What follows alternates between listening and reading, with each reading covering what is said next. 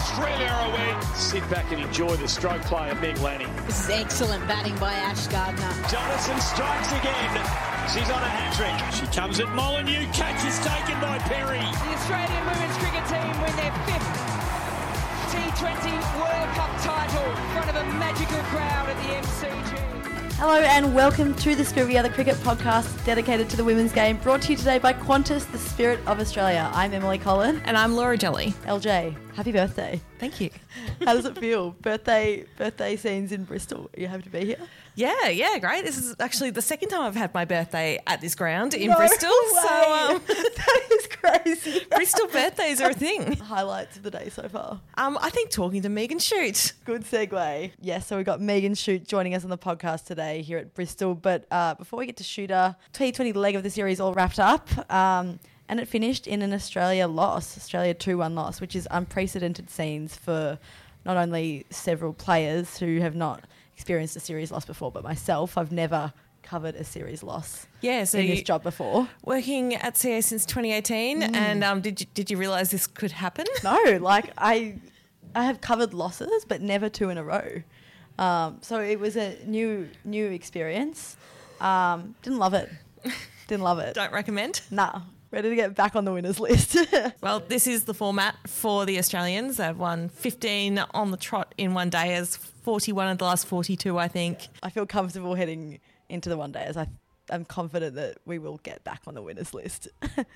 So you were in Tali McGrath's presser a few hours ago.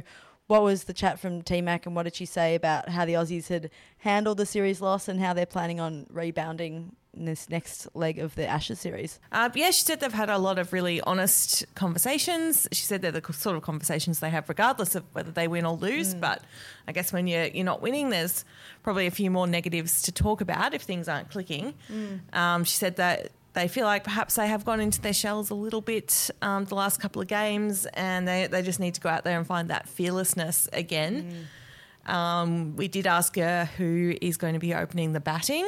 Yeah. Because this is the first time since Rachel Haynes retired that Elisa Healy has been fit. So we had Beth Mooney opening with Phoebe Litchfield against Pakistan in January, but Midge was missing with her calf injury. So Talia was very coy on that, suggested that they were going to make a decision today. I assume it'll be between Beth Mooney and Phoebe Litchfield, but those two shared a net together at training, and it was an optional session, and Elisa Healy had the day off, so there were no clues to be had. Interesting. And then Heather Knight also had a very long press conference. Any nuggets from Heather? Yeah, she went into a bit of detail about how they are trying to disrupt Australia. Okay. Making a few rogue selections or doing things that executing some plans that Australia might not predict. And she confirmed that they're going to also have a brand new opening combination for this series, with Sophia Dunkley moving up from number 3 to open alongside Tammy Beaumont. Wow. With Alice Capsey to shuffle down into the middle order, and obviously Emma Lamb wasn't picked in their one-day squad. We were saying before that we obviously don't love when Australia lose, but you cannot deny that it has fired up this series a bit and made things a bit interesting. From your point of view, LJ, how do you see it? It's not the worst result that this is a competitive series and it makes things really exciting moving forward. Absolutely not. I mean, how good is it to taking, the fact that we're Australians and who we work for, hats off for a second. Yeah. It is very exciting to have a live series, no dead rubbers. I know. Coming into the one-dayers with Australia needing to win 2 out of 3 to officially win the Ashes, not just retain them, and England having to win all 3 if they're going to get the Ashes back, which would be a big test for them given Australia's recent run in ODIs. But England are full of confidence. They've got through that mental hurdle. Heather Knight referred to it as that today. Okay. That first win in that T20 at the Oval was them getting over a bit of a mental hurdle and believing they can beat Australia. So they seem to be getting on a roll now. Yeah, and you feel like with the 3 sellout crowds ahead of them, and they're just brimming with confidence. You wouldn't completely rule it out. I wonder how the Aussies are feeling. Do you reckon they're feeling a little bit rattled? Don't know they'd admit it, but this is a really unusual situation for them to be in. The last time they lost consecutive matches was back in November 2017, and they were 2 dead rubbers. They'd already retained, well, not quite dead rubbers. There was still the chance to win the Ashes outright, but they had already retained the Ashes. So they won't necessarily matches that were going to influence the outcome of the series. This time we're in the middle of the series. The Ashes are well and truly still up for grabs. So they're in a tricky situation of having to turn things around, whereas England are a bit more familiar with this situation. At the World Cup in New Zealand last year, they were left in a position where they had to win every remaining game to stay in the tournament. And the pressure is kind of off them. Like, you wouldn't really say they're expected to do it from here. They've kind of already, like, they were staring down the barrel of having lost it within the first 3 games. And now, a week ago they were down 6-0. So and they've fought back. So they've ticked that off, and now it kind of feels like anything that can happen from here is a bonus for them. Absolutely. And I think it's going to make for a really interesting one-day series. Yeah. Predictions? I think Australia will win the one-day leg of the series 2-1. What are you predicting? I'm predicting an emphatic win tomorrow. And then I'm predicting another 2 wins. I don't think they'll lose another game. That's my predictions. Yeah. Anyway, that is plenty out of us. We'll let you get back to listening to Megan Schutt, who chats all things cricket, Ashes, gives us an update on her little daughter, Riley, and a few milestones for Schutt as well. So hope you enjoy listening. Megan Schutt, thank you for joining us in the Scoop studio today for LJ's birthday podcast. So happy birthday, LJ. This is your present. Very exciting. It's the best present I could have asked for, Schutt. We've had 1 month in the UK. How are you travelling so far? How are you, and how are you finding everything at the Ashes? Yeah, good. I think I've adjusted pretty well to the diet of baked beans and Yorkshire pudding. But we've got good coffee here in Bristol, and that's been a really nice thing for us because that's probably the struggle we come in the most. So honestly, it's gone pretty quick. And for myself, he's not going to Ireland. I go home pretty soon. So pretty stoked about that. But yeah, I mean, I've spent a lot of time in the UK, so another one to rock and roll. Yeah, we're going to ask the most important questions first, which is, how's Riley going at home? And you must be looking forward to getting back home. Yeah, she's a bloody psycho. Love her to death. It's her birthday not long after I get home, so I'm glad I'm home for that. But yeah, they're really good. I mean, she's just, little psycho kid. Like, she doesn't sit still. So Jess has definitely got her hands full, and being a solo parent, like, doing a bang-up job. So we've just got a trampoline to get some energy out, which I think is going to get some heavy use. But it's great. I mean, like, even in the month I've been here, she's changed a hell of a lot. So I'm pretty excited to get home to them. Do you find it hard being away from Riley and Jess? Extremely. Yeah, I think when I left earlier when she was younger, like when they're a newborn, they don't really do a hell of a lot. So you miss them, but you're not really missing out on too much. But now that her personality is really shining through, and she's hard work, it's definitely harder to leave, and I think that's going to continue, unfortunately. Yeah, and was that part of the reason you're not going to Ireland, as well as resting up for the summer ahead? Yeah, definitely. I think if there's anything I'm kind of learning as I'm getting older, that my mental health is pretty important, and leaving your wife and child for long periods of time is really hard, and it's easy to come out and say heavy workload, which it is. It's a hell of a summer, hell of a schedule, but I also need to be at home with my wife and child for time. So I think Jess is pretty happy with that one. It's only a week, so and it gives someone else some opportunity as well. I know in the past you've always wanted to play every game possible. Is it something you've adjusted to a bit over time? Yeah, I used to argue it back in the day.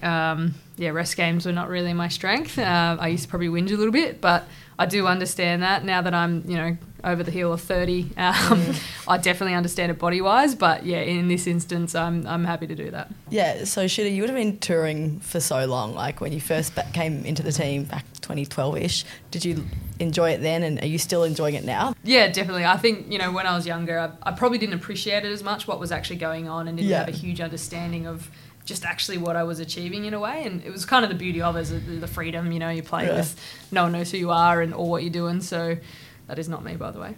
Got a bit of rain and now it's finding new ways to enjoy it. Been here for a month now. I think we got here a month ago today. What adventures have you been up to away from the cricket? Have the Saka gang been getting up to anything fun? Oh, not a hell of a lot of fun. We're trying to do some tourist stuff just because Das hasn't really been here. And the time we were here for Com Games were kind of restricted with COVID. So we've been trying to get her out and about more than anything. And I think most of the things we've done, I've ticked those boxes before, but having them too is great. Honestly, they keep me young, they keep me in check, and they're pretty good at pulling me up if they know I'm starting to flag as well. So appreciate having them. They're annoying as hell sometimes, but they do keep me feeling young. Any funny Darcy Brown stories for us? Has she done anything outrageous or just being her usual? Yeah, she hasn't wacky done anything self? outrageous. She's just a funny lass. Like, you just watch her. Like, she's incredibly book smart and just does the dumbest shit. I mean, like, it's hilarious. Like, I honestly love it. Just the way her brain works is actually pretty similar to mine. So I probably shouldn't say too many bad things about her. But yeah, like, I don't know. We have each other's company a hell of a lot, obviously. Scorps and strikers as well. So for 3 people that spend 11 months of the year together and we're not sick of each other yet, it's pretty incredible. So yeah, we're all pretty lucky. Nice. And Shooter, it was a bit of unfamiliar territory for you and the team the other night. First series loss since 2017. Did it feel like a bit of a shock, and how did everyone handle it? Yeah, we're not used to losing, as arrogant as that might sound. It's probably makes you take it a little bit harder and probably reflect a bit deeper than you need to. But I had a good perspective check of I was sitting with Darcy and Wolf after the game, and Wolf said, she's like, that's my first ever series loss whilst being a part of this team. And that kind of clicked, because I just remember back in the day when we couldn't win a T20 series, and that was like the chip on our shoulder and what we just kept getting hammered with in the media. They can win all these ODIs and do this and do that, but they can't win a T20 series. And so once we got that chip off our shoulder, and it kind of unleashed this role that we've been on, so for me it was a good reality check of like, shit, I've been playing a long time. I've been pretty fortunate to be in a team that in the most fickle format we continue to win and dominate, and to lose to obviously a quality opposition like England, that's cricket. So it actually, for me, has made me reflect a little bit more on what we've actually been able to achieve, and for a consistent amount of time is pretty cool. But extremely irritating. It would have been nice to have wrapped up the series by now, but we're going into arguably our strongest format. So, like you said, it's obviously a T20 series loss, but there is a bigger picture, and that's the Ashes. Does that help the team move on and get into this next phase? Yeah, definitely refocus. It's the format I prefer the most. You kind of get every aspect of Test and T20 in there too. So I think it's the true battle of attrition in a way. Like, I think that's where 2 teams meet, and generally the better team on the day will win. I think T20 cricket, one player can really take the game away from you. So the better team doesn't always win, and that's just T20 cricket. But yeah, 50 over cricket, it'll be a pretty evenly matched competition, but yeah, one that I'm looking forward to. Do you reckon there was anything that wasn't quite clicking during the T20s? Probably all 3 facets, to be honest. I know I was definitely off. Going at 13s for a few games is not what I'm used to, but just piecing things together. And I think, it's easy to make excuses and say we've come off the back of being in pre-season and all that kind of stuff, but we're aware of the things we're just not getting that crisp last little 10% on. So just some areas to clean up, and that's across all 3 areas. And if we can do that, it'll be a much better competition for us. Been some massive crowds across this series, like 3 records in a row, I think. Has that been an extra challenge for the team to get their heads around, having, big stadiums, big crowds? I wouldn't say it's a challenge. I think if anything, it lifts you. Like I saw a good quote the other day of like, tide rises all boats. So it's like, it just gives you a bit of energy while you're out there. And yeah, they can be pretty vocal, but at the end of the day, they're just poms. So they talk a lot of crap, a lot of smack. You can be bowling your house down and still get, insulted by the crowd. So it really doesn't, you don't take it to heart. But they're loud. I mean, the atmosphere has been incredible. I think the marketing's clearly been working over here, and it's amazing to see what you can achieve when that effort is put in. So hopefully in our home series Ashes next time, we can get similar crowds. Have you got any good banter on the sidelines yet? I know Todd Murphy was copying "You're a shit Harry Potter." No, I haven't had anything creative. I keep getting called Meg, which I immediately dismiss what they're saying. So I am not Meg, and I don't go by Megan either. So I haven't had anything creative. I had "You're Schutt" for shit, and I was like, wow, that's really creative. That's not great. I think they're probably a few 2 beers deep to have any creativity flowing up there. So nothing great for you yet. Do you reckon the girls, do you reckon a couple of losses will fire up the girls? Like, does everyone just want to get back out there tomorrow and win? Yeah. I mean, if I'm that way, I'm sure they are too. It's fuel for your fire, really. And as I said, we're not really used to losing, so if that doesn't dig you deep, then I don't know what will. And so we're back in familiar territory here at Bristol. Been here a few times in the past. Found it at a good stat this morning that you're actually the highest wicket taker in ODIs at this ground. I need some confidence right now, so that's great. How do you feel about this venue and coming back here? Yeah, it's one that we're familiar with. I mean, if I remember rightly, the wicket was pretty flat last time, so that's a nice stat for somewhere that I don't have all the best memories. But I mean, it'll be a little bit different with smaller stadium, obviously less people. I mean, it's still a sellout, which is great. So it'll be a slightly different atmosphere in that sense. But yeah, looks like there's a little bit of a slope. Hopefully the rain stays away, but I mean, I don't mind that stat. Hopefully I can take some more poles. That'd be great. We love that. And so one day is tomorrow. You feel like this is Australia's strongest format? Yeah, I mean, we're World Cup winners, so and I think we went through in some pretty solid form. So yeah, I think it's a format where we get to show all three strengths. And hopefully pick a really balanced side and go out there and perform our best. And I know we've probably got the right temperament for it, and England are going to probably come out and say they need to play entertaining cricket and come hard and all that stuff that kind of comes with their media. But, I mean, I'm sure they will. That's just part of it. But it's not really going to rattle us in the way that we play. And has this been a spicy series so far with England? How's it been playing out? I think it's been spicy for the men. And that pretends to flow on into the game. I mean, you don't really need the spice, if I'm honest. Like, we're all extremely competitive people. I mean, the English are included in that, and as soon as we step over the rope, it's fire. It's on, and we all want to do our jobs right and want to do the right job for our country. So there's no spice off the field. There's no words that are said whilst we're out there that I'm aware of anyways. And I mean, I don't really buy into that. I don't really believe in it. And I think, actions speak louder than the words, so there's no point chirping out there. We will be back with Shooter in just a minute, but just chiming in to say this episode of The Scoop is brought to you by Qantas, the spirit of Australia. The official airline of the Australian cricket team and proudly representing Australia on the world stage, flying to more than 95 destinations around the globe. And Shooter, at this point in time, there is no woman on the planet that's taken more T20 international wickets than you. How does that make you feel? It would feel a lot better if I wasn't going at 13s in the last few games. It's a hard one. It's cool. Like, it's a really cool achievement. Shows I've been around the block for a while as well. But, I mean, you kind of can't help but compact a little bit and go, geez, it hasn't been my best series, so it would have been cool to have done that on a win, or at least have been bowling a little bit better. But, really cool reflection of being able to be a fast bowler who's played enough cricket to reach that stat. So I think to have overtaken a spinner is pretty cool. Fly the flag a little bit for paces, even though my change-ups are probably the speed of a spinner anyways. But, it's a nice achievement, but hopefully some of these young girls can overtake that one day. What do you think you've worked on throughout your career to keep evolving and to stay at the top of your game for so long? Probably been these little moments, to be honest, where I've got my ass kicked, or we've lost a series where I've had to kind of reinvent a certain ball or change a little tweak in my action. And I mean, even pre this tour, I've had to take the little jump and skip out my right, which has been a big change. Yeah, that got a call out on comms even. Oh wow, that's just made it. That was a must do for my knees, really. It's extra elastic load that I just don't need. And so that's been like another little thing to kind of tweak and work on, and that changes momentum at the crease. So there's kind of always something, and if it's not like a particular ball that I'm working on, then it could be tactical. So it's kind of just keep things fresh. Like, I think I get bored very easy, and I'm playing a game that is all about being mundane and bored. So you got to find creative ways within that. And like, for me, my stock ball's probably been the same as it's always been for however many years I've been playing. But just trying to find new ways to evolve those little balls a little bit, and you can have a variation that you bowl on 3 different lengths, and it's technically 3 different variations. So just keeping it fun. What motivates you and what drives you to keep playing this game at the elite level? I don't even know, hey. Like, I find that a really hard question, because it's natural. Like, I don't know.